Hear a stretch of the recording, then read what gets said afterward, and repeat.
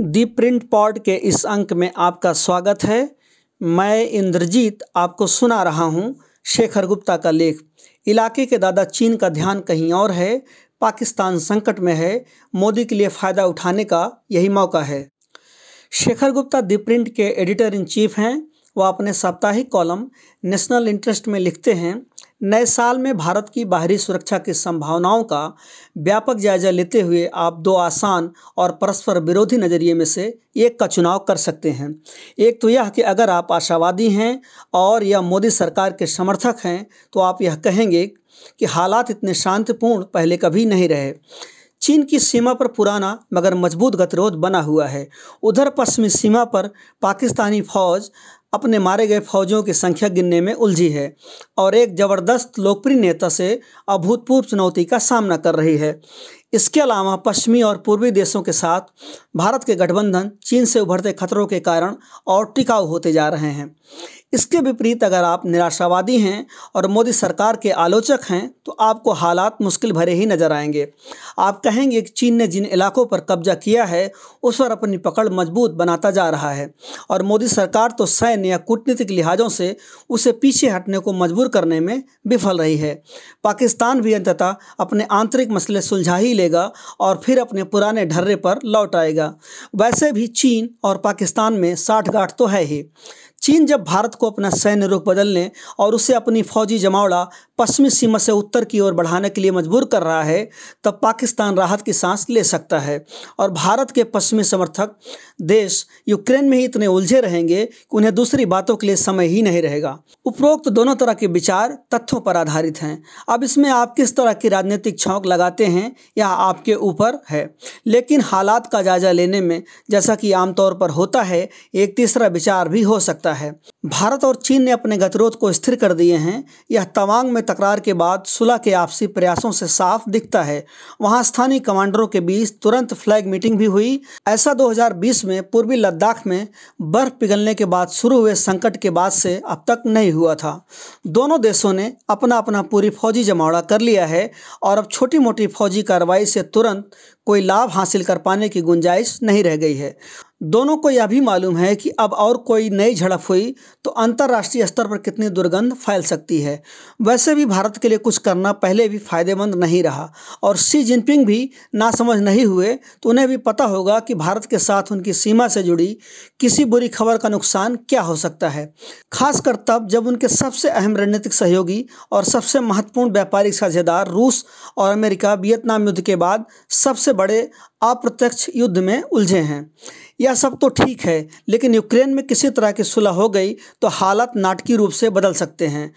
तब चीन फिर पड़ोस का दादा बन सकता है। पाकिस्तान की घरेलू राजनीति और उसके इस्लामी बागियों में उसकी फौज के मौजूदा उलझाव को छोड़ दें तो भारत के प्रति उसके नज़रिए में कोई स्थायी बदलाव के सबूत नहीं है। लेकिन उसकी सबसे बड़ी कमजोरी ना तो उसके पाले पोसे आतंकवादी हैं और ना इमरान खान हैं। उसकी सबसे बड़ी कमजोरी उसकी अर्थव्यवस्था है। इस क्षेत्र में श्रीलंका के बाद पाकिस्तान ही है जो आर्थिक रूप से सबसे ज़्यादा दिवालिया है। श्रीलंका के विपरीत उसे एक बड़ी फौज को खिलाने पिलाने और हथियारों से लैस रखने के अलावा बढ़ती महंगाई और बेरोजगारी के बीच आंतरिक स्थिरता बनाए रखते हुए उस भारत से कंपटीशन के लिए तैयार रहना है जो कि मजबूत होता जा रहा है। यही नहीं, उसे अपने परमाणु हथियारों के लिए जिम्मेदारी भरे आचरण करने की भी उम्मीद की जाती है। आर्थिक मोर्चे पर निराशा सुपर लोकप्रिय इमरान के प्रति समर्थन को बढ़ा सकता है। अगर निष्पक्ष चुनाव कराए जाएं तो इमरान की जीत की संभावना ज़्यादा है। अगर पाकिस्तानी फौज ने कसिनो के नियम से काम करने का फैसला किया जिसमें कि दूसरे चाहे जो भी पत्ते हों जीत हमेशा हाउस की होगी तो वह अप्रत्याशित शक्ति बरत सकती है।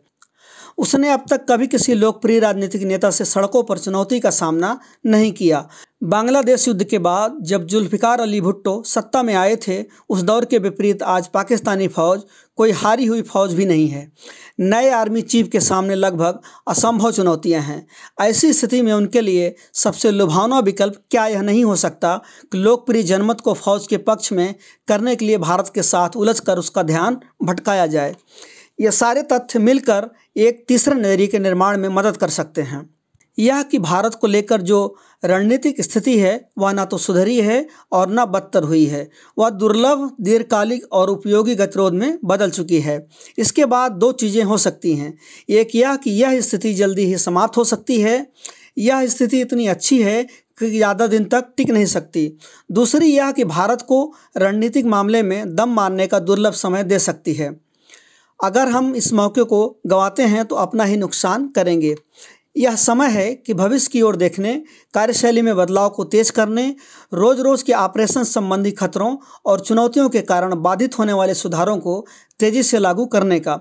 आपने ज़्यादा इंतजार किया तो आप खुद को फिर से उसी पुरानी सामान्य स्थिति में पा सकते हैं, जब आप फौरी सैन्य खतरों का सामना कर रहे होते हैं और आपके पास आज के संकट से आगे देखने का समय नहीं होता।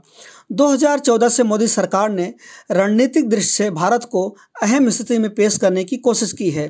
कोई यू टर्न नहीं लिया गया है और न कोई सतही कदम उठाया गया है। भारत अब किसी गठबंधन में दिखने को लेकर कोई संकोच नहीं महसूस कर रहा है। बेशक पुरानी संवेदनशीलताएं कायम हैं। क्वाड के सभी सदस्यों में केवल भारत ही ऐसा है जो इस संगठन के सैन्य पहलुओं के बारे में बात करने से हिचक रहा है।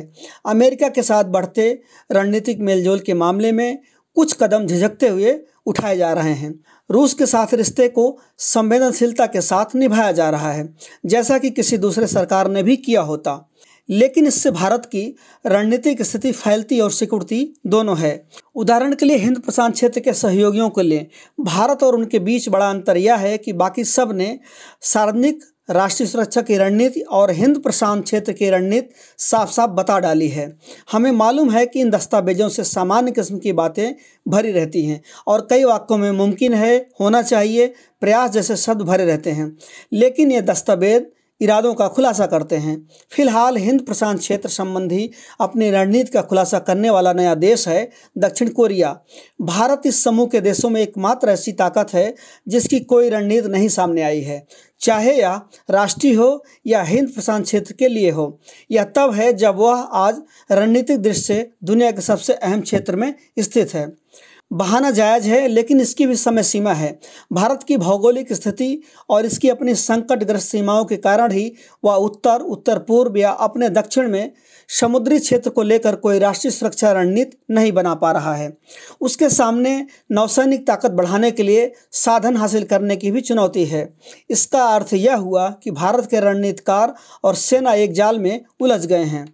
हमने इस लेख के शुरू में 3 नज़रिए की बात की थी। आप चाहे किसी नज़रिए को चुनें, आप मानेंगे कि वह अस्थायी रहेगी। बेशक मैं तीसरे नज़रिए को चुनूंगा, जो ये कहता है कि भारत को क्षण भर के लिए दम मारने का दुर्लभ मौका मिला है। मेरे हिसाब से यह मौका करीब 1.5 साल के लिए है। वर्तमान रणनीतिक आत्मसंशय के लिए समय सीमा तय है। आज भारत के दुश्मनों का ध्यान कहीं और है, उलझा हुआ है। उसके सहयोगियों का ध्यान जब रूस से लड़ने और चीन को संभालने पर टिका हुआ है, तब वह भारत को अपवाद मानने को तैयार हैं। भारत को खुद को बदलने की शुरुआत करनी है, जो वह रूसी फौजी सप्लाई पर निर्भरता से उभरने वाले खतरों को सजगता से दूर करके कर सकता है। दी प्रिंट पॉड के इस अंक को सुनने के लिए धन्यवाद। एक नए अंक के साथ फिर मिलेंगे। नमस्कार।